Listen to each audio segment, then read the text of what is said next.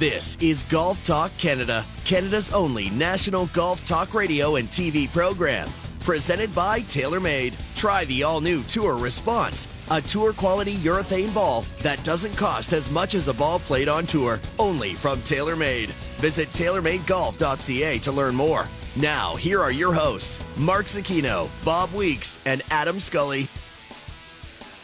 Happy August long weekend, golf fans. Good morning and welcome inside Golf Talk Canada. Adam Scully alongside Bob Weeks. Mark Zecchino is off. He is on Olympic duty. And Bob, speaking of the Olympics, my goodness, the Olympic men's golf. We'll discuss this in in-depth detail because it happened in the middle of the night on Saturday. And you and I, we cover golf for a living. We watch golf every week. But in terms of entertainment value, that final round, in my opinion anyway, was as good as it gets. Yeah, and I said we will dissect this a little bit more, but overall it was wild to see the winner, to see the runner-up, to see the low rounds on Sunday, to watch the Canadians playing, and Corey Conners with two really good rounds on the weekend. The seven-way playoff, which we'll get into in a little bit, that may have been the most exciting and, I don't want to say weird, but like intriguing part of the whole deal. And as Rory said, I've never played so hard to try and finish third in my career. So, I mean, there was a lot to dissect, and if you were a player, a PGA Tour player, or a fan who really didn't like the idea that golf was in the Olympics, I think you have a hard time defending that this wasn't a real exciting and kind of Olympic feeling moment as well. Yeah, it was pretty crazy just watching it all sort of transpire. After three rounds, there were, Corey Conners and Mackenzie Hughes were in that 11-way tie for 17th. There was just so many players. And I remember you texting before the final round teed off saying, it was funny how in Rio there weren't any playoffs. And then it was sort of like, yeah, that's right. And then because a lot of people were asking me on, the Thursday and Friday, are there ties for bronze medals? Are there ties for silver medals? It was no, there aren't at all. It goes right down to the wire. But in terms of entertainment value, it was awesome to see what happened and Xander Schauffele, nearly losing it, but sort of battling back, a Cameron Champ-esque par on 18, as you put it.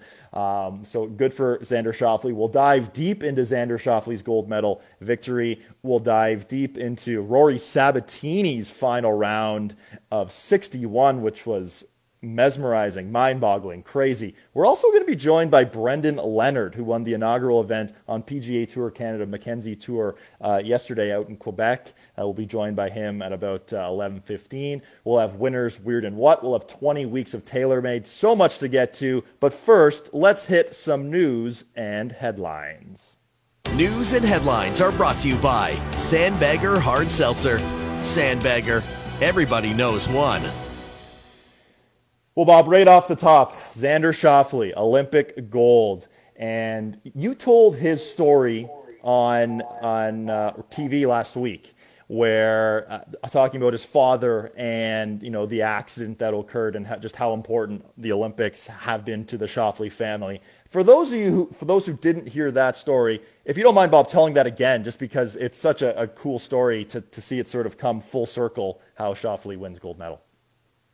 So Schauffele's got just a kind of a very wild and interesting background if you look at it in terms of his mother was born in Taiwan and at a young age emigrated to Japan. Schauffele's grandparents still live in Tokyo. He wasn't able to see them, unfortunately. He's still got relatives all over Japan and in Taiwan. His father was a combination French-German citizen and was a great athlete with actually a Olympic prospect for the decathlon, but unfortunately was hit head-on by a drunk driver who the windshield broke, glass went into his eye, he's blind in one eye, and so his Olympic dreams were quashed at that point. And so I think there was all this kind of kismet, other than Hideki Matsuyama winning. I think this was as good a story as you could have put in terms of feel good, of great moments, of connections to both golf, the Olympics, to athletics, to Japan. So there's a lot going on behind the scenes, but it was an emotional victory for Schauffele, and that's understandable when you consider all this stuff. Yeah, for sure, and just a crazy, the way everything transpired purely on the golf course. I could arguably say that Schauffele sort of held it together at the beginning of the third round, where he missed, I believe it was 4 of the first 5 greens in regulation. He's sort of hitting it all over the map, but he made up and down for par on, I think it was the first 4 holes in the third round, where he was missing greens left, right, and center, but getting up and down. And then you could tell heading into the final round, he had cleaned it up his long game until that 14th hole. What does it say about Schauffele to bounce back the way he did, given that, he hasn't gotten it done at majors before? And yes, this wasn't a major championship field. There were a lot of the top players in the world, but it was 60 guys. What does it say about Schauffele to finally get it done where he's had past major failures before? I think if you look at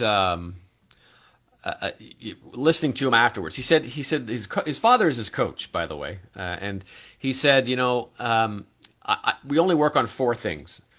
We've got it very simple. We know if one of them is off or 2 of them are off, that's what we correct, and that's what they did. They went to the range after the third round, and I don't know which of the 4 things it was, probably stance, grip, alignment, or something simple like that, but he corrected it, and obviously it came back. But you could see, even still with that, you could see a couple of those loose swings on the lat coming down, especially on the last hole, those wide right swings, and he was lucky enough to correct them. And listen, I think that wedge shot he hit on 18, maybe as clutch as any shot I've seen this year. I actually said going in, I said this was not going in at the end of it. I said this is, to me, the most exciting big tournament. If you could put up all the majors from the past year, this was the one that had the most drama to it. Every other major came down to, we kind of knew who the winner was going to be on 18. This time, I don't think we really did until he hit that wedge shot. 100% agree, and it's too bad in a sense that it happened in the middle of the night. Like, I believe Schauffele hit that tee shot on 14 during the final round. I want to say it was 2 o'clock in the morning Eastern, and the final putt was hit at 3:30, and then the 7-way playoff, which we'll get to, which was something amazing in itself. Just imagine how much more, let's say the Olympic Games were somewhere where in the Eastern time zone, people could watch, let's say it finished at 7 o'clock at night versus 2 o'clock in the morning. This is a tournament that we'd be talking about for years, and we're still going to talk about it for years, but this was just historically an unbelievable tournament. Yeah, and I think in a bigger picture, great for Schauffele, Sabatini for Pan. In a bigger picture, I think now it's a big step towards legitimizing golf in the Olympics. There's a lot of people, both professional golfers and otherwise, who didn't think, and some of them still don't think, that golf should be in the Olympics. But I think when you see the drama, when you see the emotion that these guys brought out, when you see the comments that they brought out in terms of talking about playing for their country, there's no prize money on this. All you're getting is a medal, or you're going home with nothing. So fourth is like 60th. It doesn't really matter what you do there. So I think this, and if it had been in the Eastern time zone, as you said, it would have been, a huge home run. But I still think it's pretty important of what it accomplished and what it did. I will correct you on one thing, though. It was Please. Not the middle of the night. It was when everything was over. Then I hit send on my column. The sun was just starting to come up, so it was maybe not quite, but it was 5 o'clock in the morning when I signed off, and I did that as you did. We were up in the middle of the night watching it, but I couldn't turn it off, and there was a lot of people on social media, so a lot of people tuned in to watch that dramatic finale and especially the 7-way playoff. Absolutely. It was awesome to see. And, speaking with friends and some family yesterday, and I was telling them this, I'm like, this was the best golf of the year. And they're looking at me like, really? Like, this was really? And I said, yes. In terms of, I know there were 6 majors in this super season, but, or 7 majors in the last calendar year.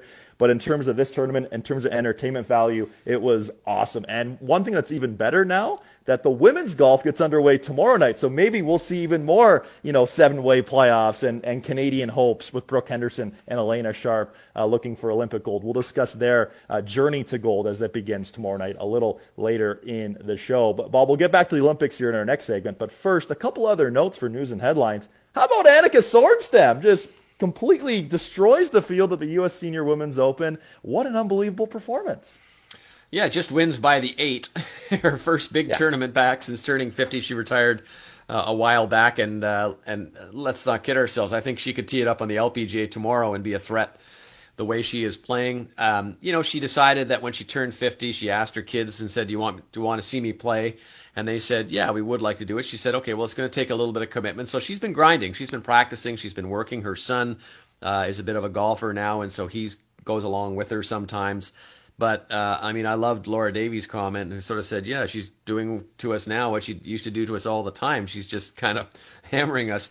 And an interesting stat that came up, 46% of the tournaments that Annika Sorensen played in her career, she finished third or better. That's an astounding stat. I can't believe that. Third or better in almost half of the tournaments she played. We forget how good she was, how dominating she was. And at a point, I remember she kind of almost got, I don't want to say lackadaisical, but almost bored with the challenge of it. And that's not to take away anything from any of the other players, but it really does go to show you how impressive she is. You know what? That's that's remarkable, that's mind-boggling. That's 46% of her starts all time finishing third or better. That's crazy to think of, and what an unbelievable performance it was for Sorenstam. And speaking of players who dominated a lot during their prime, Tiger Woods. We had a Tiger sighting out in L.A. We'll get to Tiger a little later in the show in Winners, Weird and What. Some of his videos have been released from the day before that car accident back in February have now been released, and I'll discuss that in Winners, Weird and What. But Bob, in terms of seeing Tiger last week, he was still on crutches. He still had some sort of, it was like a sleeve on his right leg. But it appeared that there was a little weight being put on that right foot, so cautiously optimistic, perhaps, just in terms of Tiger, in terms of health. Yeah, I think it's great to see the fact that there's no big cast on there. I think from the orthopedic surgeons that I talked to, the biggest worry is the ankle and the foot as opposed to the leg. The leg looks, as you said, he had a sleeve on there, but it looks like it's more or less healed. It didn't look like it was in any terrible shape, from what you can see. But positive news. Listen, regardless of whether he plays golf again, let's hope he can walk again and have a somewhat normal life with his kids and everything as a worst case scenario. But we're certainly hoping for the best, and glad to see that he had a smile on his face in a couple of those pictures, which I thought was important as well. So nice to see from Tiger. Nice to see from Tiger for sure. And, we've heard from Ricky Fowler and Justin Thomas, guys who live sort of where he does in Florida, saying he's grinding, he's working.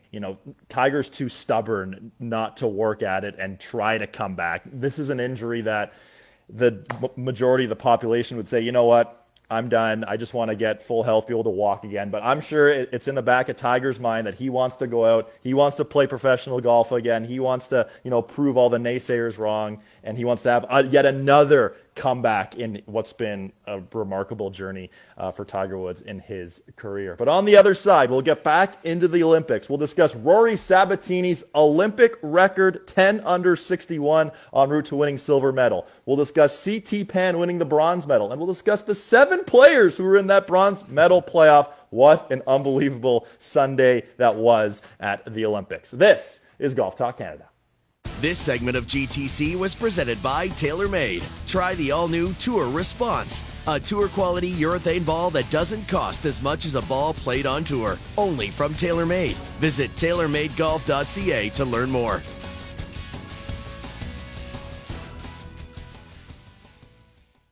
This is Golf Talk Canada, presented by TaylorMade. This segment of GTC is brought to you by SmartGolfDeals.com. The smartest way to shop for golf. And welcome back inside Golf Talk Canada. Adam Scully alongside Bob Weeks. Mark Zecchino is off today. Well, Bob, Olympic golf. There were a lot of expectations heading into it. The excitement level, it was high for the men's golf, and let's say it exceeded our expectations. That might be a bit of an understatement, just in terms of entertainment value, how awesome it was. Now, Xander Schauffele took home the gold medal. Rory Sabatini Yes. None of us surprisingly picked Rory Sabatini on our TSN Edge picks last week. I know that might be a bit of a surprise to some. We did not pick Rory Sabatini. Not many people saw this coming. Maybe Sabatini did, thinking that he was playing well coming into this week. But Bob, some people might think Rory Sabatini, Slovakia? Tell us how this connection came to be, because his wife was caddying for him, correct? Yeah, she was. So it's a bit of a long, strung out tale. Obviously, Rory Sabatini was born in South Africa. He came over to play at the PGA Tour. He lives in South Florida right now to this day. He married a woman from Slovakia, and her father was something to do with the Slovakian Golf Association. And at one point, they sort of said, would you ever consider taking out Slovakian citizenship, and you could help grow the game in Slovakia. There's about 9,000 golfers in Slovakia, and I think 26 golf courses. So obviously not a big sport. He did that, and I think it's a little. He says he didn't do it thinking about the Olympics. I have my doubts on that story. I mean, I think he could have helped Slovakian golf without taking out citizenship if he really wanted to, but we'll give him the credit. That's what he says. And obviously in 2019 or 18, he became eligible to play for Slovakia and go to the Olympics. But at that point, and now, I mean, he's 45 years old.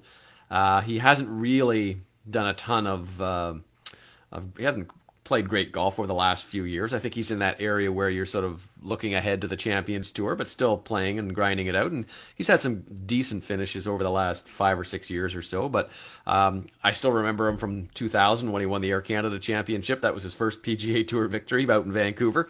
But yeah, he took Slovakian citizenship, and everyone sort of said, well, now you get to play in the Olympics. And he did. And he was in there with that shirt with the bad embroidery Slovakia on the back of it, and put in a tremendous performance. I mean, the 61, the one thing we forget about that 61 is he had 2 bogeys on the card.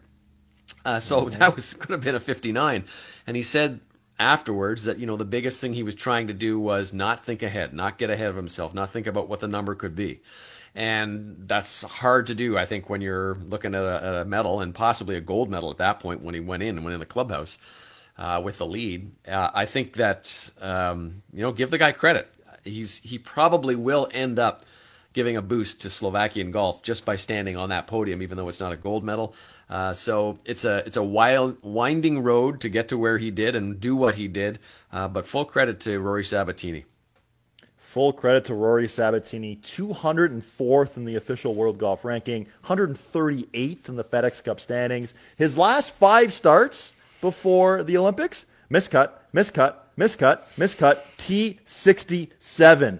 So it's safe to say none of us really saw this coming. But Bob, like you mentioned, 2 bogeys and shooting 10 under par.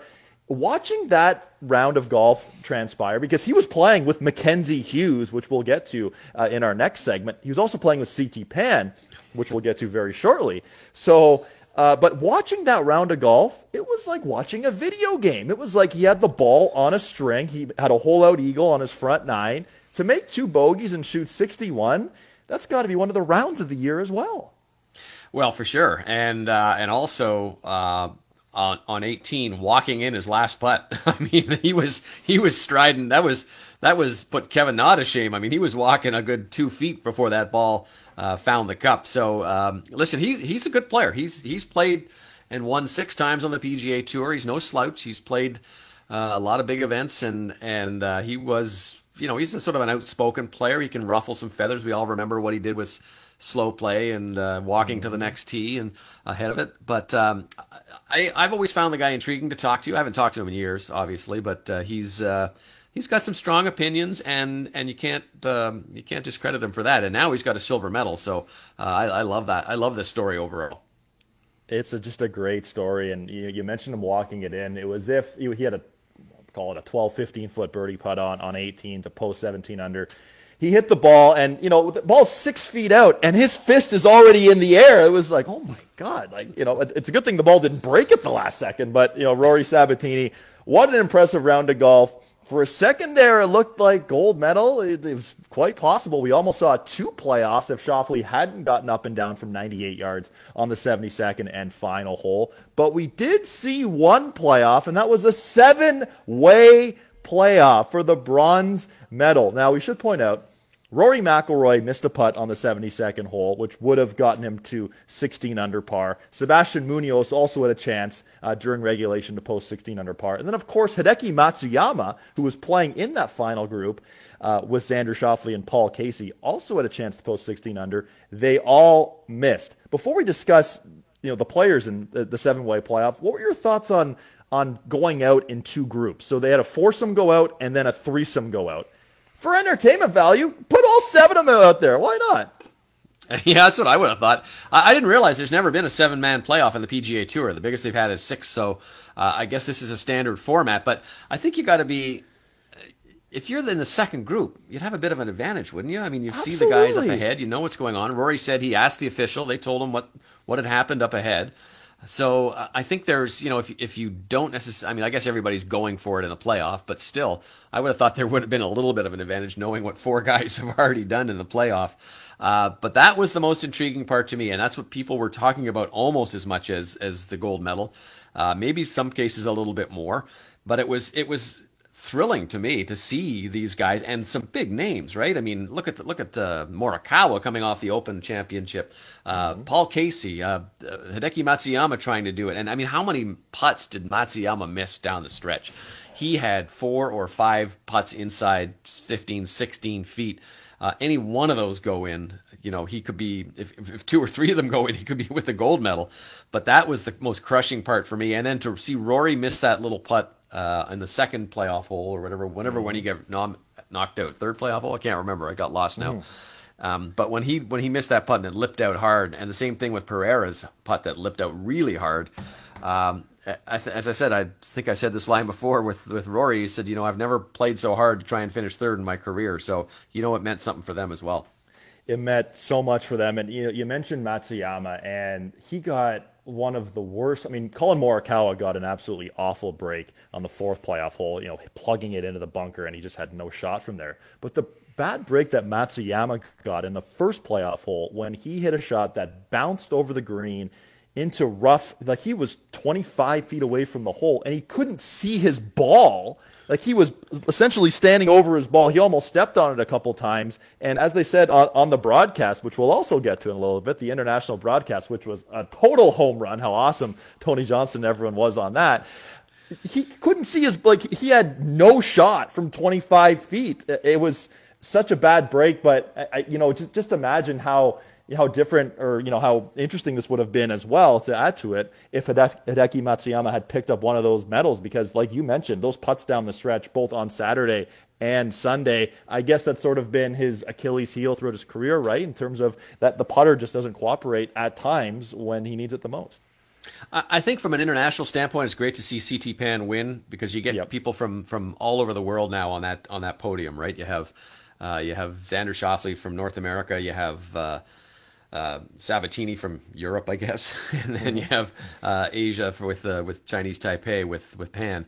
But you're right. I think the 2 biggest stories would have been if Hideki had won or if Rory had won. I think those 2 would have been huge impact in terms of golf in the Olympics. Yeah, for sure. It was awesome to see, and we'll discuss more of these bronze medal participants, or playoff participants, I should say, in our next segment. We'll also discuss the 2 Canadians who were in the field, Mackenzie Hughes and Corey Conners. They had a great showing. Of course, Mackenzie Hughes struggled a little bit on Sunday, playing with 2 guys who shot 61, 63. Probably not the easiest thing to do for Hughes, but Corey Conners finishing 13th place. A great performance by Conners. We'll discuss the 2 Canadians at the Olympics after the break. This is Golf Talk Canada. This segment of GTC, presented by TaylorMade, was brought to you by SmartGolfDeals.com, the smartest way to shop for golf.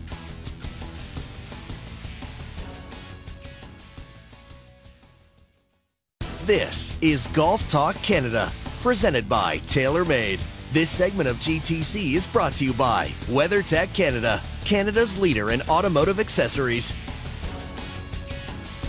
Welcome back inside Golf Talk Canada. Adam Scully alongside Bob Weeks. Marcus Kino is off today. We're still discussing the Olympic Games and men's golf in the Olympics. We'll get to Brooke Henderson and Elena Sharp, who begin their journey to gold tomorrow night in Tokyo. They're both on the grounds in Tokyo, and looking forward to seeing what they have come tomorrow night when their first round gets underway just after 6:30 p.m. Eastern once again. But Bob, we were talking last segment about some of the players in that bronze medal playoff, and we'll still continue to talk about some of those guys. Starting off with Rory McIlroy, who we had the conversation both on radio and television last week, just talking about the bizarre nature that Rory McIlroy's year has been, where he's been going through some swing changes. He's played some relatively mediocre and weird golf, but he won at the Wells Fargo Championship. He had a lot of expectations going into the PGA Championship, and then sent his first tee shot into the middle of the water at Kiawah Island. That was sort of the story of his week. But then he goes out at the Olympic Games, and without a hat, which we'll get to in Winner's Weird and What as well, which was a statement in itself and a Rory look. But he played some great golf, and like you mentioned, Bob, he's never tried so hard to get to third place. What did you think of Rory McIlroy's week as a whole? I thought it was interesting both on and off the golf course. I thought on the golf course, I thought he played really well. He missed a few key putts, which I sort of feel has been the one consistent we've had in his year so far. It's not so much that he hasn't putted well, but there have been key putts and key timing of putts where he's missed them and they haven't gone in. So I noticed he changed his blade. He went back to an old more of a blade putter than a mallet putter. And so I think that might stay in the bag, because I think overall he didn't putt too poorly this time around. I didn't even look at the stats, so I'm saying that just from the times that I saw him on there. And I thought off the course he was his usual intriguing self. I mean, he basically took back those comments he made in 2016 when he said he wasn't going to watch the Olympic golf because, he wanted to watch the real Olympic sports like swimming and track and field and things. But he's now a diehard convert. I think he was already talking about gearing up for Paris in 2024 in 3 years, and I think he's one of the funniest comments he said was they couldn't go anywhere because most of the players were staying out in a hotel near the golf course. They were about 90 minutes from the Olympic Village, but they said to him, what sport would you go and see if you could? And he said dressage. And I said to myself, dressage? You mean like where the horses do the little prancing and stuff? And that apparently was something that he wanted to go and see. He said he's sort of always been intrigued by that. Now that to each his own. That wouldn't have been my first choice to go and see at the Olympics, but good for him for being a convert. Good for him for playing well. I think the Olympics is better when you got a supporter like Rory McIlroy behind it.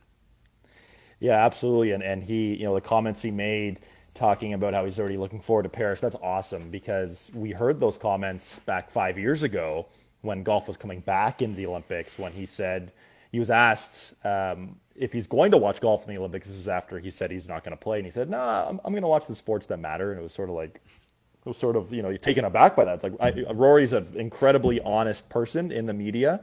Like it or don't like it, he's going to tell you how he feels. And coming off those comments 5 years ago to now completely flipping the switch, it's great for golf, because what I'm thinking, and I'll ask you this as well, given what we just saw in Tokyo on the men's side of things, I'm sure we'll see something very similar on the women's side of things. You've got to think now that many of the top players in the world, your Dustin Johnsons, your Louis Oosthuizens, your Sergio Garcias, who said, no, I'm not going to play. It's in the middle of the season. You have to think now that they're going to rethink come to Paris about playing in the Olympics, no? I think there's still going to be guys who don't want to go. I think there's still going to be guys who didn't buy into what they saw this time or last time. And they, I don't know what they're, I don't think there's one consistent reason why they aren't going to do it. Some might just say, well, there's no prize money. Why would I do that? Or why would I want to do this right before the FedEx Cup playoffs? I mean, it's a big commitment when you think of these guys. A lot of these guys are playing this week in the WGC event. So that's a bit of a hike. And if you figure like Corey Connors played the Open Championship, then went with his wife and tootled around London and Paris for a week, then went to Japan, And now they've flown home. They had to get out. There was a rule that said once your event's completed, you had to leave within 48 hours. So he's back. Either he's back in Florida or he's gone right to Memphis. But I don't think you're going to get 100% buy-in on the men's side. You have it already from the women's, and you've had it since 2016. But I still think there's going to be guys who just don't see the benefit to playing in the Olympics, and for whatever reason, they're going to sit out again. You know, Connors hasn't quite had the Brooke Henderson travel schedule, the 51,088 kilometers in about a month span, but he's certainly racked up some air miles for Corey Connors, and that's the perfect segue because, of course, there were two Canadians in the field for the men's golf, Corey Connors and Mackenzie Hughes. Both were tied for 17th heading into Saturday night or Sunday morning in Tokyo, that final round. Corey Connors had quite a weekend. Let's discuss Connors first. We'll get to Mackenzie Hughes shortly. But for Corey Connors, his incredible year of consistency, it continued in Tokyo. It did. And, the weekend he had is an outstanding weekend, 66-65. That's going to be pretty good in most golf tournaments, no matter whether it's the Olympics or you're playing your club championship. But the first two rounds were really just not good enough for him. And he sort of said afterwards, and he said this, there was a press conference this morning, very early, 4:30 here with Brooke Henderson and Elena Sharp, and I asked them about what they had, they met with the guys. They had a little meeting and they talked to them about, what tell us about the course, tell us what's going on. And the one thing Elena said was, they sort of said it's a sprint. Like, you got to go low because there's no sense in protecting, finishing in a top 10 so you can play next week or getting a check or getting FedEx Cup points. He said, you've got to go low, and I think they realize that now.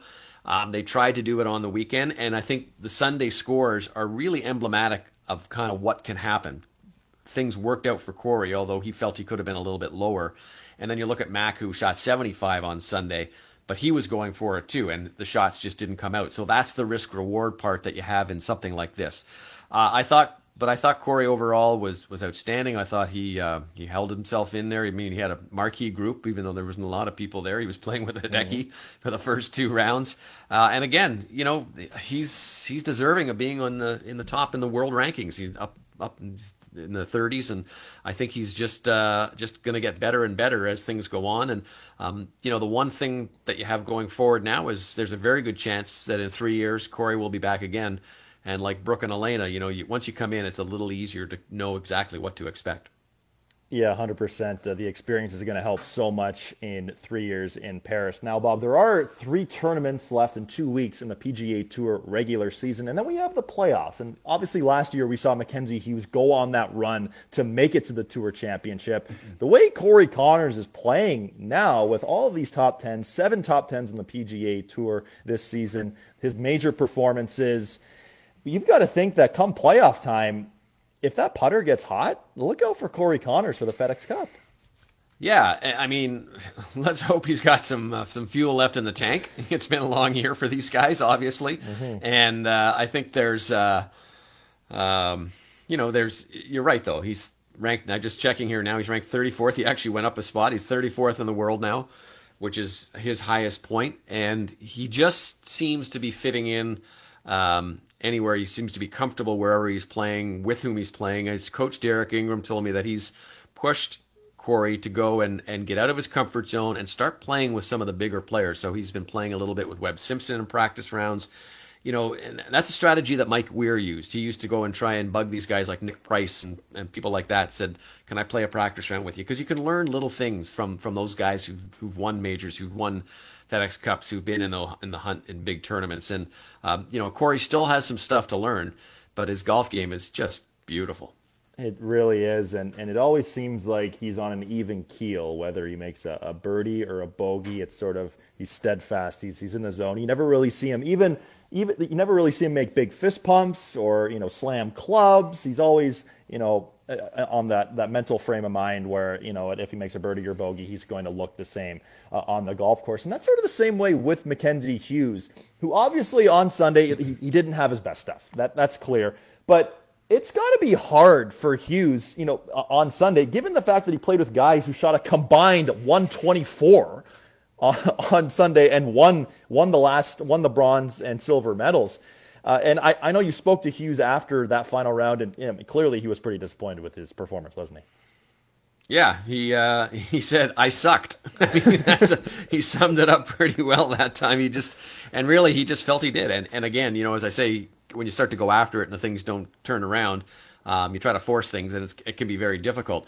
And like Corey, I think Mackenzie's downfall was not downfall, but his after the first two rounds, which were good but not necessarily great, you start seeing things slip away and the leader's moving ahead of you. It's like being in the pool and you make the turn and you see the other guys have already made the turn and they're up there. So it forces your hand a little bit. And Mackenzie, as we know, as part of his part of how he's trying to improve is to be a little bit more like Corey and be a little bit more even keeled. He can get a little emotional. He can get a little down on himself. That's one of the things that Jace Walker, his caddy from St. Thomas, Ontario, has been really good at. Just kind of kick him in the pants and say, okay, look, forget about that one. Let's get the next one. And I could see on Saturday a little bit of frustration, bubbling in a little bit here and there, because I think for anybody who's in that tournament, any one of those 60 players, you go in there thinking, I got a really good chance to win a medal here. And you're thinking about that and thinking about that and thinking about that, and then you get to the games and you see it start to slip away. I'm sure it's got to be a little bit disappointing for these guys because they know that they're capable. They know they're capable for sure, and especially Mackenzie Hughes coming in with top 15 performances at the last two major championships, the T15 at the U.S. Open, where he was in the final group, the T6 at the Open Championship, the best ever performance by a Canadian-born player, a very solid performance at the Olympic Games for Hughes, and a very good performance for Corey Conners. Now, Bob, there were a bunch of other, fun little things at the Olympics. It was a bit of a different, maybe, viewing experience for those watching, those listening here on TSN 1050. They were watching it, and they probably heard some different voices on the broadcast. It wasn't your typical, NBC or CBS where you hear, some of the same voices week in, week out. These were some different voices on the international broadcast, and I know we were texting throughout it. They gave us a different perspective. It was just an all-around home run, in my opinion. Anyway, what did you think? Yeah, I don't think it was everybody's cup of tea, judging by my social media. Yeah. So it's basically at the Olympics, what they do is they have the international feed. So that feed that TSN was airing, and Sportsnet for a couple of days actually, basically went around the world, with the exception of the United States, where Golf Channel had their own broadcast. And they brought in some different commentators. And Tony Johnston, who's been was a great player in his own right from Zimbabwe, but also was worked with Nick Price as a assistant captain on the President's Cup for many years. One of the funniest human beings on the face of the earth. And I mean, he held back a little bit some of the things, but he's also got some good commentary. But I love some of the terms he used. Somebody hit one thin, and he said, oh, that was right in the dentures. And I don't know why that made me laugh, but it did make me laugh. And it's a difficult thing to do because there's three people, and they are calling it without any breaks. There's no commercial breaks with those guys, right? If you watch, the breaks sort of came haphazardly and sometimes cut off an important shot, but that's happens at this end, not at that end where they're broadcasting from. And when you saw those two rain delays that they had, one for 2.5 hours, the other one for 2 hours, that made for exceptionally long days for those broadcasters. So they're calling every shot that you see for the entire tournament from sun up to sundown, and I thought they did a really good job. But listen, for all those people who complain about the American broadcast that you don't see any golf shots, you saw a lot of golf shots. You saw a lot of golf shots, that's for sure. And they showed basically every group on the first tee. Every group, they showed the introduction of the three players sort of standing, representing whatever country. This is player X. I thought that was I know they did something very similar back in 2016 at Rio. They do similar sort of things for the Ryder Cup where the players are sort of standing beside each other. I thought that was a cool way of introducing players as well. Yeah, Elena Sharp said that was the one thing she told Mackenzie and Corey to beware of, because you don't really realize it's a camera that's basically like, hard to explain, but essentially it's on a gyroscope and it just comes right up in front of you, and then the guy backs away. The guy is kind of wearing the camera, and he does the same thing with all three of the players. But that was good, and if you are in the Olympics, you want your home country to see you. You want, whether you're from India, Germany, or Slovakia, and so I thought that was an important and well done piece for the broadcast. And then, of course, all the players from each individual nation or country are wearing matching attire. And, on our show last week on Golf Talk Canada, we were wearing our Adidas official Olympic apparel. And we were looking great in red and white, of course. But some of the other nations had some interesting outfit selections. Any stand out in particular to you? I wasn't a big fan of the Australian outfits. Yeah. I thought they looked, I don't know what I thought. They looked like they should have been pipe majors or something in the band. The Indian ones were a little colorful, I would say. I thought the Americans were actually fairly, for all the stuff they take for those terrible Ryder Cup uniforms, they were actually not bad this time around. They were fairly consistent, fairly muted, so I thought they were pretty good. Mark Zecchino always says the first good decision on the golf course starts in the closet. And, Team Italy, they were going untucked. They weren't tucked in, which wasn't exactly traditional golf. But you mentioned the Americans, and we always sort of joke around that for the Ryder Cup or the President's Cup, they're sort of meh. The outfits are whatever. Of course, at Brookline, those brown shirts, which are sort of a what are you thinking sort of with that selection? But of course, they're historic shirts now because of the putt Justin Leonard made all the way back then. But all in all, the Olympics, it was awesome to see. And what's even better is that we have 4 more nights of Olympic golf starting tomorrow evening. Bob, on the other side, 20 weeks of TaylorMade continues here on GTC. We'll update you on how you can win a new putter for the last part of your season here in the GTA. This is Golf Talk Canada. This segment of GTC, presented by TaylorMade, was brought to you by WeatherTech Canada, Canada's leader in automotive accessories. This is Golf Talk Canada, presented by TaylorMade. This segment of GTC is brought to you by Play Golf Myrtle Beach. No destination in the world can match Myrtle Beach's volume of golf, quality, and value. Come discover why Myrtle Beach is the golf capital of the world. Wrapping up hour 1 here on Golf Talk Canada. Adam Scully alongside Bob Weeks. Mark Zecchino is off today. Well, Bob, we've had Mr. Butcher giveaways throughout the last 20 weeks or so on Golf Talk Canada. And coming up in the next couple of weeks, we are going to do our big giveaway for Mr. Butcher. So all of our winners are going into a draw, and it'll be a Mr. Butcher barbecue for you and a group of your friends to enjoy Mr. Butcher products. Maybe we'll do a live Golf Talk Canada from the barbecue. Might have to, put some things together for that. But I know, Bob, Mr. Butcher products, you can get really anything.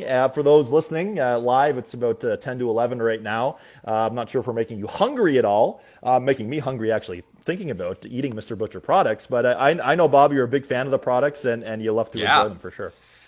Yeah, I've actually just putting in another order this week, but which is going to include some of Nathan's hot dogs, some double chocolate chip cookies, some pizza dough. It's also going to include obviously some steaks and veal chops and the rack of lamb. It's great stuff, mouth-watering, and they deliver it right to your door, which is even better.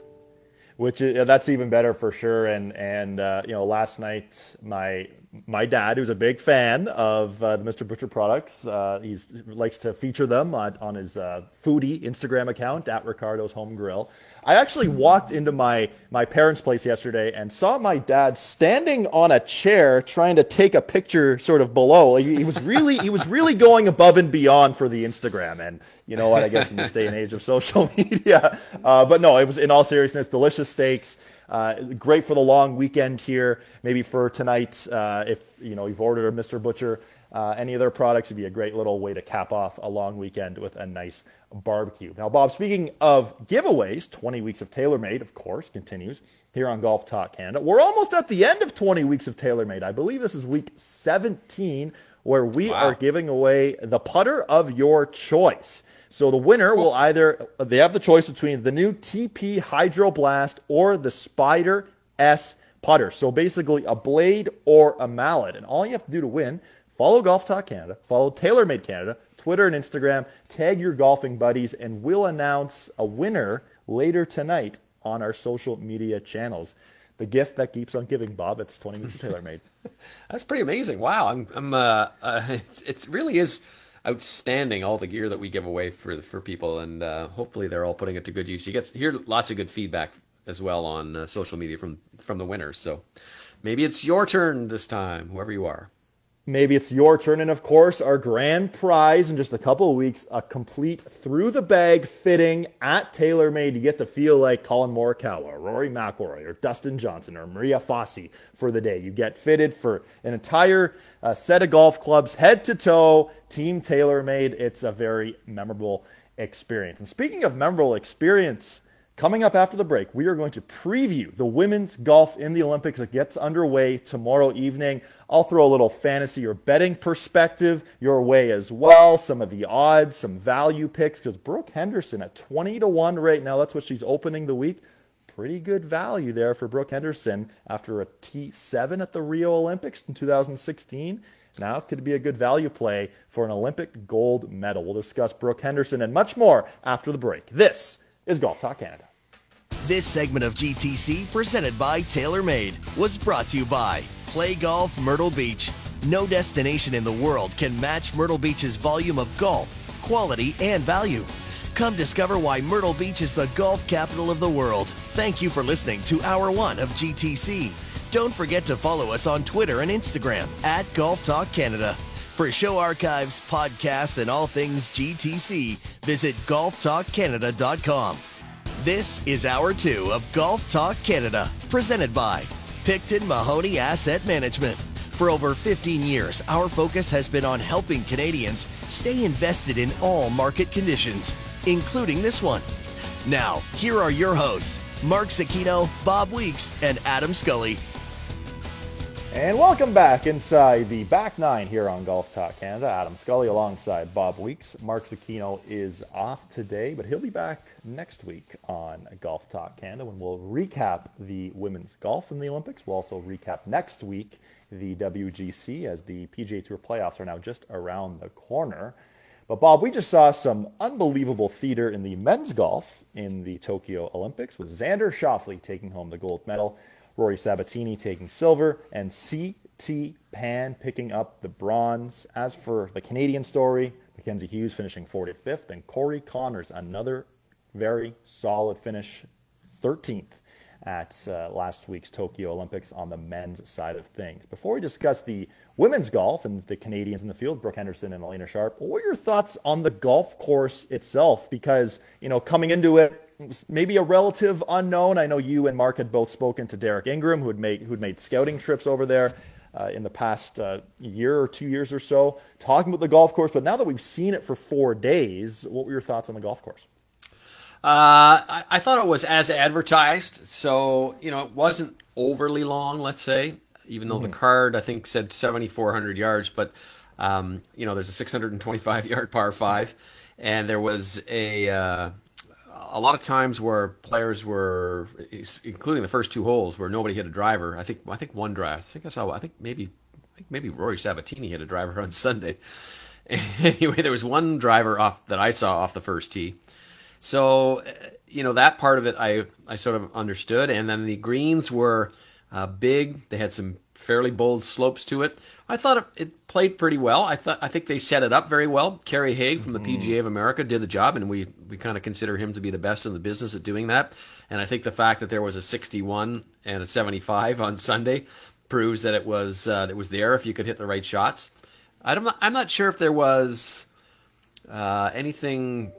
There wasn't anything messed up about it, and I think basically if you could hit the ball on the fairway, you had a chance, and the rough was really the main defense of the golf course, I think. Yeah, and I totally agree. And one thing that I really liked how the way Kerry Haig and the team set it up was the different variety of how long they could make some of the par fours. Like we saw a couple of drivable par fours. The 6th hole was drivable every day, and then on Sunday, the 17th hole with the bunker in front, sort of fairways on both sides, a big greenside bunker, which Xander Schauffele got up and down for the birdie to take the lead on Sunday. I love the variety that the golf course could bring with so many different tee decks. And it was in great shape. Nobody had played it since May, so that was pretty good.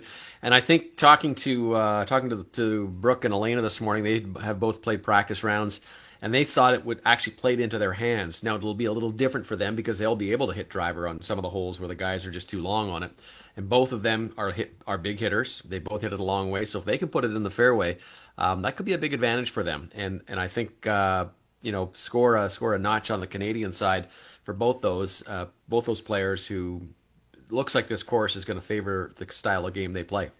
Yeah, so the women's golf gets underway tomorrow evening, Tuesday evening. Coverage begins at 6:30 p.m. Eastern.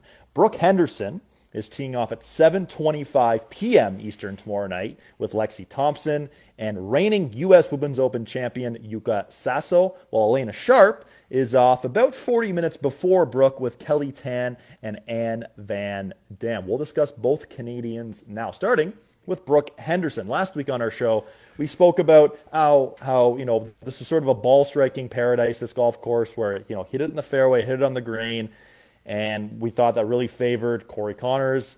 He played very well. We also discussed how it would really favor Brooke Henderson, coming off what's been a very solid year for Brooke, 5 top 10s, the victory. T7 at the Olympics in 2016, putting all those expectations on herself. What do you think we'll expect from Brooke Henderson come Tuesday evening? I think she's seasoned, let's say, after being at the first Olympics where she finished 7th, as you pointed out a couple times. She really put a lot of pressure on herself to perform and to try and get onto that podium. I think she, we forget it's 5 years ago. She was 18 years old. She wasn't all of that experienced in worldly about golf and in these kind of competitions. So you cut her a break on it. I think she's learned a lot about her game. I think she's learned a lot about how to play. I still think she's pumped up. Having talked to her this morning on the press conference, she was, she's excited, and as is Elena. They're excited to be Olympians. They've been out at the golf course. If you look at Brooke Henderson's Instagram, you'll see her jumping up in the air right in front of the rings. But I think she's wiser and smarter about knowing when to attack, when to hold back. And again, I think it's going to be almost like a regular PGA Tour or LPGA Tour event where it's going to come down to her short game to determine how she plays. And you mentioned as well in hour one how Connors and Hughes gave the Canadians, Brooke Henderson and Elena Sharp, some advice about go, go, go, go. And you'd have to think, if it turns into a shootout, Brooke Henderson has to be one of the favorites because, she's one of the top players in the LPGA in terms of greens and regulation, birdies, and eagles. The lower they go, advantage Brooke. I always remember the most famous comment for me that Brooke told me one time. She says, if I don't play aggressive, then I'm not going to play. And that's, as we said, you have to put the pedal down right from the first tee on the first round because you've got to get low. And there's not going to be, I don't know how many 61s there'll be in this week. There could be. There was one at the last major for Zhang Lee. So, 6. I forgot the 6. But I think that this is a shootout. And, as I said, 4th place is like 60th place. It's great. Listen, you take pride in finishing 7th in the Olympics. That's a great achievement that Brooke had. But I think she wants more than that this time. So, and Elena too. I think we tend to overlook Elena because Brooke has played so great and has so many victories. But Elena, I think, is geared up for this as well. And she's a big hitter as well. So we shouldn't forget that. Definitely shouldn't forget that. And Elena Sharp had a great start to the KPMG Women's PGA Championship back in late June with 2 rounds in the 60s, finishing T25 at that major championship. She's been playing some great golf recently, and Bob, I know she's also worked on her putting a lot as well, which has sort of really helped her in this transition, I guess, to or help her game now moving forward into the Olympics and now the rest of the season, correct? That's right, and the one advantage she's going to have is her coach is been deemed as the national team coach for Canada. It's not Tristan Mullally who coaches the women, but Tristan doesn't work with either of these two players, so they thought, well, why not bring one of their coaches? So they've got Brett Saunders down there, and Brett was the guy who spent a long time on the putting green. Like when I say a long time, I mean like 3 or 4 days solid working on putting with Elena a couple months back. So I think that. I think that Elena has really dialed this in and sort of targeted this for a great performance. So she's got a lot of things going her way, a lot of positivity. She and her wife Sarah Bowman, they went down to the Olympic Village. They came in early. They didn't go home from the Open Championship. They just flew right in here, and they went down to the Olympic Village and they spent some time with the women's basketball team with who they had played with who they'd ruined before. The last time they were all in the same kind of complex in Rio, so they had some friends there, and they saw some people that they saw at the last Olympics. So they're really into the Olympic spirit, which is good. But I think game time now, and the one thing that both of them talked about is dealing with the heat. We saw that with the men's side. It's punishingly hot. It's up at the high 30s going around, so they're prepared for that. I will say, I think the Canadian teams are exceptionally well prepared, both men's and women's. The national team program has really given them a lot of tools, and I think both players will be ready and set on Tuesday night, Wednesday morning, whatever it is. Well, and for us here on Golf Talk Canada, we always do our TSN Edge picks the week of, generally for the PGA Tour. Last week was for the Olympics. If those listening want to place a little wager or thinking about their fantasy team for the Olympics, Alena Sharp is coming in at 275 to 1 right now. And for Brooke Henderson, she is looks like the 13th shortest odds right now, which is kind of crazy to think the amount of value that they're putting on for Brooke Henderson at 20 to 1. So a lot of major champions ahead of her, but 20 to 1 for Brooke Henderson. But Bob, big picture, this is the second time these two will play in the Olympics. For young girls around the country, to play, to have the spotlight on you, the showcase event that is the Olympics, it's unbelievable to think that, Brooke Henderson and Alena Sharp can influence so many young kids, whether it's men or women, starting the game to think, hey, one day I could play in the Olympics. One day I could be a Brooke Henderson or an Alena Sharp. It's great that, so many of the women's top players in the world, or a lot of them, are at the Olympics and can provide and can be an influence for young people around the world, correct? Well, you know what? All you have to do is look at, in the Olympics, it's been a huge boost, but go back and talk about influential people. Saeri Pak from South Korea has spawned this wave of unbelievable players from that country, and who are now Olympians. And the defending champion, of course, is Inbee Park. And you look at, Lydia Ko, what she is doing, and in New Zealand. And I mean, there's so many cool stories about what is happening and how they're inspiring. And there were all sorts of young women watching Annika Sorenstam win the Senior Open the other day. But I think what Brooke is doing, in terms of the little Brooke-alikes that you call them, or Brooks Brigade, whatever you want to say, is pretty cool. I'm glad that I'm seeing her too. And RBC has an ad with her on right now that's been running on the TV. And I said to someone the other day, I said, before that I started seeing those, you see Bianca in like ads. There was just a commercial on this station, I think, in one of the breaks, where she was talking about it. But you see her for Sleep Country, and you see her for all these different ads, and there's nothing really for Brooke. You haven't really seen a lot of ads with her, and she is equal, if not bigger, in sporting achievements and success and stature, in my mind, compared to Bianca. That's it's a little, you can never compare them perfectly, but I'm glad that she's starting to get some attention, and she should get more about that. And if she was ever to win a medal, if it was ever to win a gold medal, look out. Look out for sure. She's the all-time winningest Canadian professional golfer. 10 LPGA Tour victories, 1 major championship. She's 23 years old. Next on her mind is an Olympic gold medal. She tees off tomorrow evening at 7:25 p.m. Eastern. As for Alena Sharp, she's off about 40 minutes earlier. Looking forward to seeing the women's golf tomorrow night in the Olympics. And in terms of the favorites, as the odds makers are making it so far, Nelly Korda is the favorite, followed by Jin Young Ko. Defending gold medalist Inbee Park is the third favorite to win. Bob, on the other side, we're going to switch gears a little bit. The Mackenzie Tour, PGA Tour Canada, is back. Brendan Leonard took home the title yesterday out in Quebec, and he's going to join us after the break. We'll discuss his victory and his mindset here going forward for the rest of the summer here in 2021. This is Golf Talk Canada. This segment of GTC was presented by Picton Mahoney Asset Management. For over 15 years, our focus has been on helping Canadians stay invested in all market conditions, including this one.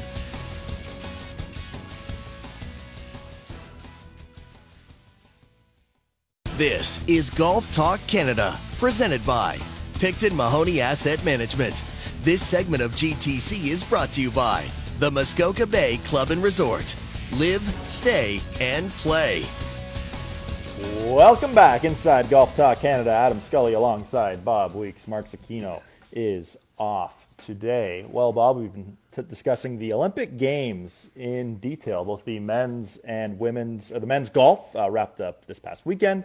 The women's golf gets underway tomorrow evening. Brooke Henderson and Alena Sharp are Canadians in the field. Brooke Henderson finishing T7 at the Olympics back in 2016, while Alena Sharp finishing T30. We're going to be switching gears here to the Mackenzie Tour, which is back in action. Obviously, COVID has done a lot of things to a lot of different industries and tours, that sort of thing. But Bob, before we're joined by our guest here, it's great to see the Mackenzie Tour back in action, isn't it? It is. I know they've got the Forum Tour in the States and the Mackenzie Tour, PGA Tour Canada up here. But it's great to see. I was looking through the lineup of names that were playing in this event, and it was pretty impressive to see a lot of really young, up-and-coming players, but also some vets, Derek Gillespie and Ian Doig and some of those guys who've been around probably as long as I have.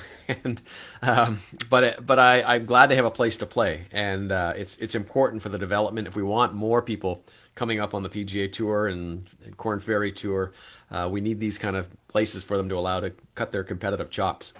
We sure do, and it seems like week in, week out, we're talking about a Canadian doing well on a professional tour, whether it's the Korn Ferry Tour, the European Tour, the PGA Tour, and now the Olympics. But the Mackenzie Tour just had the Mackenzie Investments Open out in Quebec this past weekend, finishing up yesterday. Brendan Leonard, your champion. We're pleased to now welcome Brendan to Golf Talk Canada here. Brendan, welcome to the show. Congratulations on the win.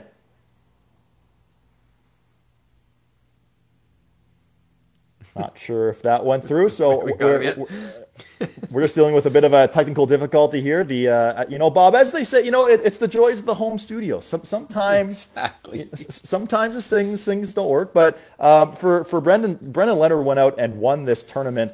It's great to see the Mackenzie Tour back in action. Another notable player also playing was Jamie Sadlowski, who won the World Long Drive 4 times, and now he's been a couple years now in to try to cut it as a quote-unquote regular professional golfer. He's an intriguing story, just to see someone who can absolutely rip it as long as he wants. But now he's trying to dial it back, so to speak, and be a professional golfer trying to score. Yeah, and top 10 finish as well, which is pretty impressive. So I think he's going to be an interesting guy to watch. He's going to play a number of events from what I'm told, so it'll be cool to see what he can do. Now, I know in the past he was working with Peter Kostis as well, so he's had some different minds helping his game. And for Jamie Sadlowski too, he's very fascinating because he has a hockey background, being Canadian, but you'd think World Long Drive, maybe 6'4", maybe 6'5", maybe 250. Sadlowski's what, 5'9", 160? Like, he's not a big guy. He just uses his flexibility really well. He uses his levers really well. When you watch him hit it, there's not much left in the bag. And he's actually got a very entertaining show that he puts on as a long drive guy. It's really wild to watch some of the things that he's done. And man, he can really hit it. Now, to make this transition, of course, you got to have all the parts of your game.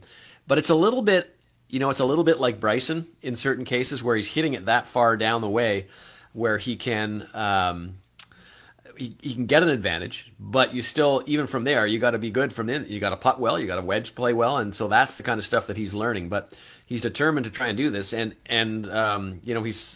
he's still doing some of his long drive stuff. Although I gather in COVID, it's kind of been restricted because he used to make a lot of money over in Asia, putting on his long drive exhibition and contests and stuff. But still, I give the guy full credit for trying to make this transition at this point in his career.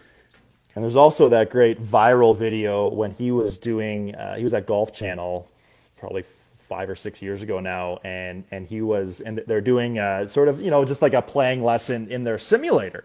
And the host at the time was Gary Williams, and he said, Jamie, rip one first. Hit a bomb here. And he did. And you know what happened, Bob? The simulator broke on live television. He went right through the screen. He hit his tee shot right through the screen, which is just unbelievable how far or how hard that ball must be going. I don't know what his numbers are. Have you ever seen his numbers? I don't know what the TrackMan numbers of speed and all those kind of things would be, but they'd be pretty high, I'm thinking. Yeah, ball speeds in mid 215s, the swing speeds in the 140s. It's kind of, and you know what, it's funny you bring up the swing speed and the numbers for us golf junkies, if you will, and watching Bryson DeChambeau doing what he's been doing, to go from, a smaller guy was the incredible bulk, and now he's sort of toned it down weight-wise, and now he's not quite the Michelin Man anymore, but, now he kind of looks like a regular human being. But watching him, drive for more speed, drive for more distance, swing speed training sessions, hitting 8 irons and hitting ball speeds in the 160s, when the average ball speed with a driver on the on the PGA Tour, is 169 miles per hour.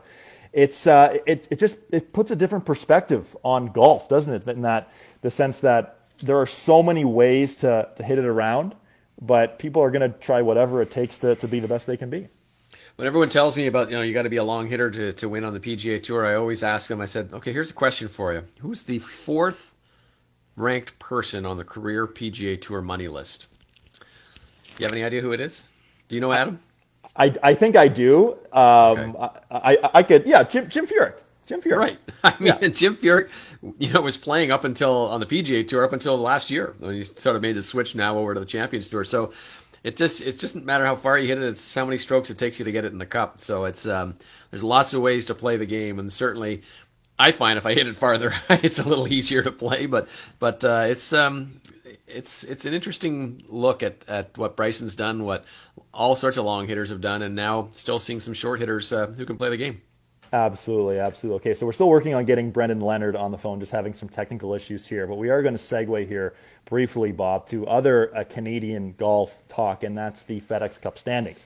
Now, there are 2 weeks left in the PGA Tour season and 3 tournaments. There are 2 events this week, and then next week is the last in the regular season schedule before the FedEx Cup playoffs get underway. Looking at the current FedEx Cup standings, Corey Connors in 27th, Mackenzie Hughes 64th, Adam Hadwin, the great finish at the 3M Open at 107, Roger Sloan at 137, Michael Gligic at 142, Nick Taylor at 147, David Hearn at 160. After Hadwin's great finish at the 3M Open at 107, you've got to think he's safe to get inside at 125 and get his card for next year. But for Roger Sloan at 137, that's where things get a little interesting. Yes, he'll have some status if he finishes at 137, but he wants to get inside at 125.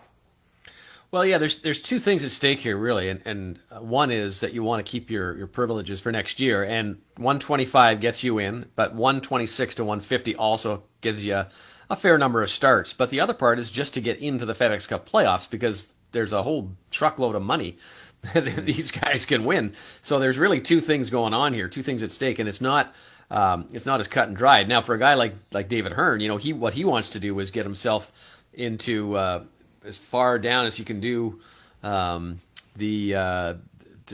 when he goes into the Corn Ferry playoffs afterwards, which is the second way to get your card back, he wants to have a lot of chances to do that. So I still think all these guys are going to be pedal to the metal. I saw Adam Hadwin took a nice holiday. He went to Yellowstone Park with his wife for a week, so he's going to come back fully rested. And important for him to move up, even though he's secured his card, because the further he can get in there, the further he can go in the playoffs. Be easier to do. That's right. And, another intriguing name for us here in Canada is Nick Taylor, and he's at 147 right now. Of course, he had that victory right before COVID shut the world down, and that was in February of 2020 at the AT&T Pebble Beach. So for Nick Taylor, we'll see what sort of brings up for him. Now, I understand we have Brendan Leonard on the phone now. Brendan, can you hear us? Welcome to Golf Talk Canada. Thanks for having me. Can you hear me okay? Yes, we have you loud and clear. Apologize for the technical difficulties. Sometimes things just don't work, but now we're here, we're alive, and more importantly, we're talking about your victory yesterday at the Mackenzie Investments Open. Congratulations on the win. Take us through your final round, because I know it was a pretty jumbled up leaderboard, was it not? Yeah, thank you. And it was. I started the day 5 strokes back, so my goal was just to get off to a really hot start.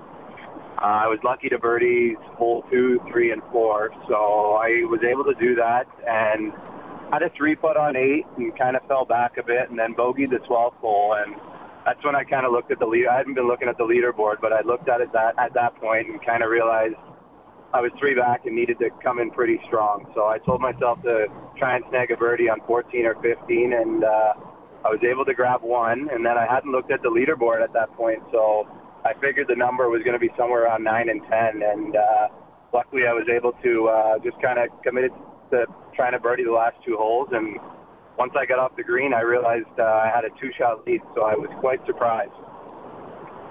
It's a great performance, and congratulations on getting that win. I understand you've kind of been making your living playing on some of these smaller tours. I know you played in Quebec, and you've played on the Toronto Players Tour, and had some success everywhere around there. What's life like for you on this kind of a level of a circuit? It's busy, stressful, but I mean it is a job, but when you're out there, it doesn't really feel like a job. It's just something I love doing and can do every day. So I enjoy it, but I've been playing really solid the last 2 years. So every tournament I go into, I kind of do the same thing and just take every shot one at a time, and just try and win every event that I can, and just keep making as much money as I can to keep the dream going. We're in conversation here with Brendan Leonard, the latest winner on the Mackenzie Tour, PGA Tour Canada at the Mackenzie Investments Open. Now, Bob mentioned the Toronto Players Tour just there. I'll be totally honest with you, Brendan. I actually grew up with Russell Budd, who runs that tour. Just talk about the importance of that tour in itself to give you a place to play with very, very solid paychecks and very good fields on a weekly basis. Yes, I owe a big thank you to Russell. He, I mean, when the pandemic kind of hit, he kind of stepped up to the plate and gave us a place to play and somewhere for us to compete and pretty much play every week. So, I mean, I don't think I would have been able to play that final round the way I would have without the prep that I've had the last, I guess, year and a half. So, that really, he's done a great job of setting us up and giving us a place to play on quality courses. And you know, he's a rules official out there in the Mackenzie Tour, so he knows how golf courses should be set up. So I was pretty familiar with how pins are set up, where to be hitting the ball, where to not hit the ball. So, I mean, I owe a big thank you to Russell. And, yeah, he's just you gotta be able to play every single week and kind of get into that competitive spirit and to come down the stretch and understand what needs to be done to come away with a win. In that same vein, obviously the Mackenzie Tour is going to be a popular circuit. It's mostly Canadian players from what I've seen on the leaderboard so far. But you're going off to play next stop in Osprey Valley in a couple of weeks and then out to Prince Edward Island. Are you planning on doing the whole circuit right across Canada? Yeah, I'm going to try and play everyone. I set a goal when they came out with the schedule to get a win and to try and come first on that order of merit and secure a full status next year. So I'll be playing every single event. That's awesome, Brandon. Well, you know, we've spent the majority of this show talking about the Olympic Games, and golf is obviously back in the Olympics. We saw Corey Connors finishing 13th, Mackenzie Hughes finishing 45th. Obviously, Xander Schauffele winning gold, Sabatini silver, CT Pan bronze. Brooke Henderson and Elena Sharp get their Olympic journey underway tomorrow. But for you, do you get any inspiration watching these golfers from Canada play in the Olympics to think, hey, maybe someday that could be me too?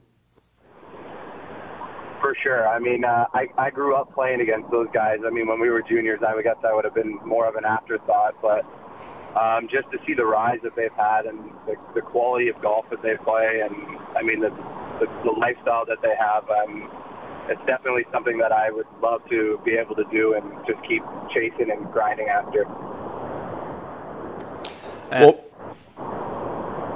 Well, Brendan, thanks for your time today. I know you're on the road right now on your way to your next stop. Congratulations on the win. Hope you enjoyed the celebrations a little bit, and we'll talk to you again down the road, and good luck in the Osprey Valley Open in a couple weeks. Great. Thank you very much. Thanks for having me. That was Brendan Leonard, the latest winner on the PGA Tour Canada Mackenzie Tour at the Mackenzie Investments Open. Again, the next stop for that tour is the Osprey Valley Open in just a couple of weeks. On the other side, it's our favorite time of the show. No shortage of weird and wacky in the world of golf. It's Winners, Weird and What that's coming up next. This is Golf Talk Canada.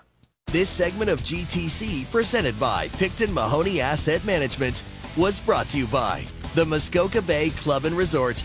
Live, stay, and play.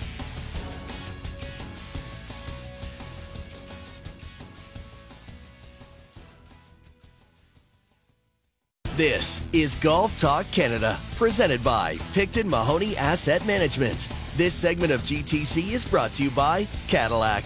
Springtime is a lot like a Cadillac, spirited, vibrant, and you definitely know when it arrives.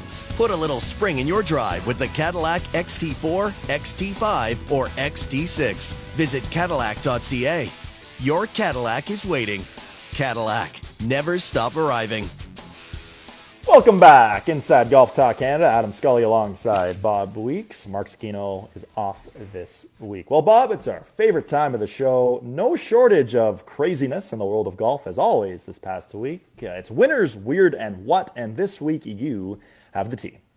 So what do I do? Just aim for the pond? No, you're not supposed to hit it into the water. But you hit it into the water. I know I hit it into the water. Well, why do they even have water if you're not supposed to hit it there? Because it's fun! We're having fun!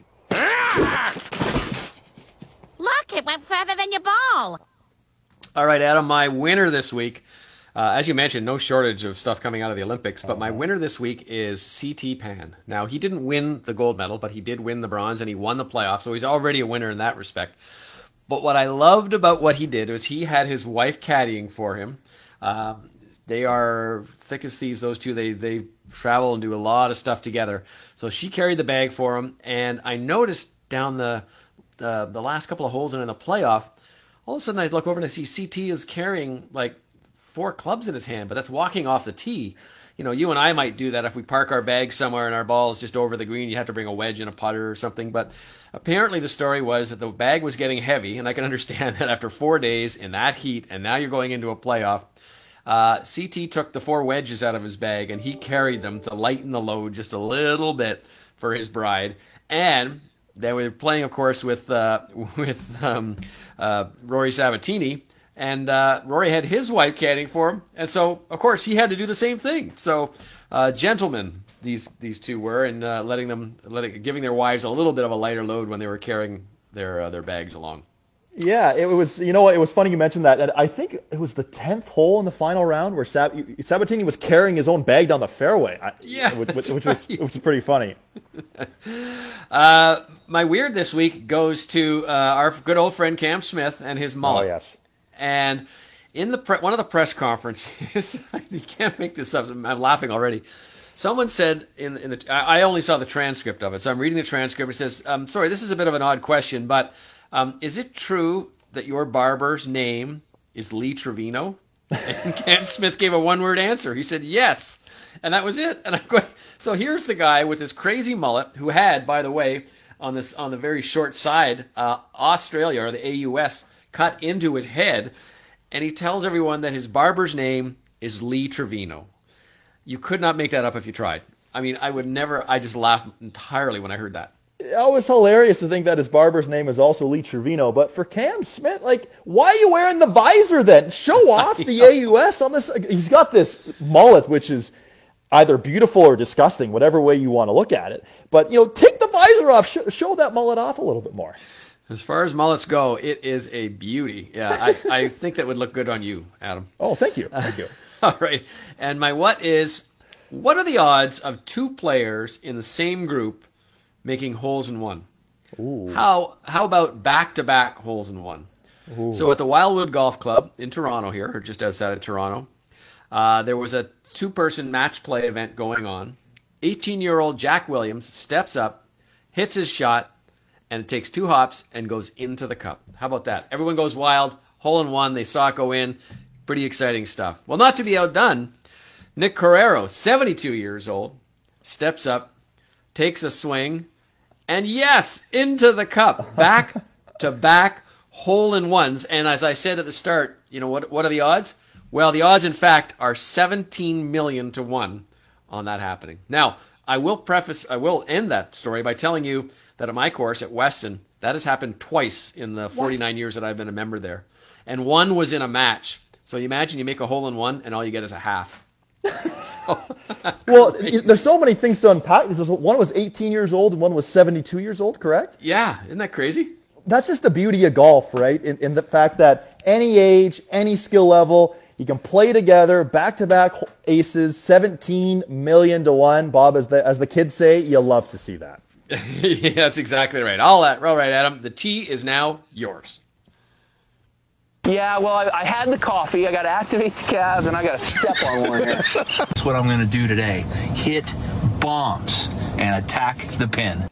I have to give a special shout out to Phil Mickelson there. He came up with a commercial, which I think we'll show on TV this week, where he is flexing those calves. And yes, he did. It's something, but I'll leave that little teaser just for TV this Wednesday on TSN. But my winner this week is Tiger Woods. And the videos that were shot the day before Tiger's car accident back in February are slowly being released by Golf Digest. Last week, he was a video with Jada Pinkett Smith, the wife of Will Smith. And this past week, Dwayne Wade was featured in these videos where it's Tiger essentially giving a playing lesson.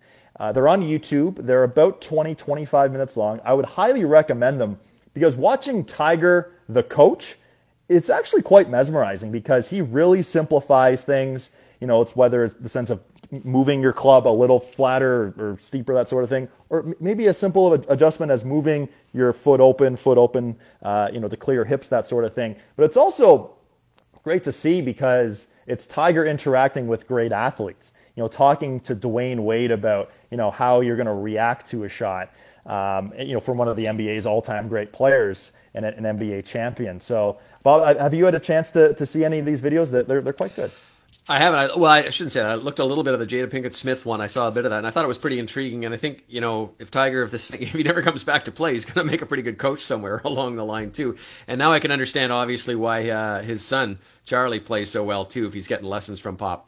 Yeah, getting lessons from Pop and especially green reading, too. Tiger had some really interesting tips that I'd highly recommend our audience go out and search that on YouTube. Okay, my weird this week, going back to the Olympics. Justin Thomas, obviously, he was one of the favorites going into the week at the Olympic Games. He wanted to go out and make a bunch of birdies, be aggressive. So what's he do Wednesday evening or Thursday during the first round?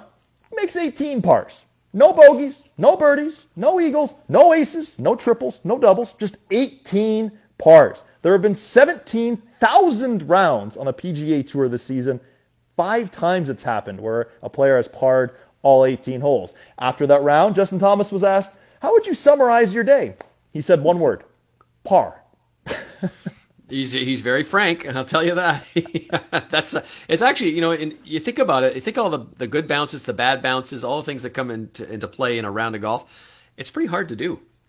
It's very hard to do, to make 18 pars, especially for a man of that skill set, a professional golfer, one of the top players in the world. Ended up finishing T22 when he did make that first birdie on Thursday or Friday, I guess, in Tokyo. He had a big celebration that, yes, I finally made a par. So good for Justin Thomas. Now, I mentioned this earlier in the show. My what this week, Rory McIlroy going capless. No hat for Rory McIlroy. Now, it looked like he got a haircut about a day before the event, so he had the high and tight going with the gray hairs, which is still really weird to see Rory McIlroy with gray hairs. But you might think, Rory, why aren't you wearing a hat, Rory? And now he put it that he has a very small head and that Nike has to make custom hats for him, which I didn't know. And so, because we've seen it as well in the Ryder Cup in the past, where McIlroy and some other European players choose not to wear hats. So I guess the Irish manufacturers for the Olympic Games, or whoever was supplying the hats, just couldn't make custom hats in time, or Rory just wanted to show off his new haircut. Yeah, or he didn't want to wear an Adidas hat on a Nike contract. It could be, although maybe he was wearing an Adidas shirt, and the logo was right there. So there's no big thing that way. But I don't know about that small head. I've never heard about that one. I always just assumed it was because of the clothing contract. He wanted to try to minimize what he had. But I did notice on Sunday when he was coming up, his face was pretty sunburned by the end of the day. So that without that brim on there, he took a little bit more of the glare off that shiny forehead. Yeah, he certainly did. There was always talk about the golfer's tan, where there's that sort of viral image that came out 2 or 3 years ago now, where Stuart Sink was taking his hat off, and the entire he's a bald guy, and his entire scalp was white, was very white, and it's his face from his eyes down where he was tanned. So it's always the funny golfer's tan, and maybe Rory wanted to even out the face tan a little bit. Bold strategy if that was your case, but Rory, we saw some interesting stuff happen at the Olympic Games. Rory McIlroy never tried so hard to finish third, just came up short in that playoff. But the men's golf in the Olympic Games was certainly thrilling to see, and looking forward to the women's golf getting underway tomorrow evening. Well, Bob, on the other side, we'll finish today's show with some leaderboard updates and another preview for the women's golf getting underway tomorrow night. This is Golf Talk Canada. This segment of GTC, presented by Picton Mahoney Asset Management, was brought to you by Cadillac. Springtime is a lot like a Cadillac, spirited, vibrant, and you definitely know when it arrives. Put a little spring in your drive with the Cadillac XT4, XT5, or XT6. Visit Cadillac.ca. Your Cadillac is waiting. Cadillac, never stop arriving.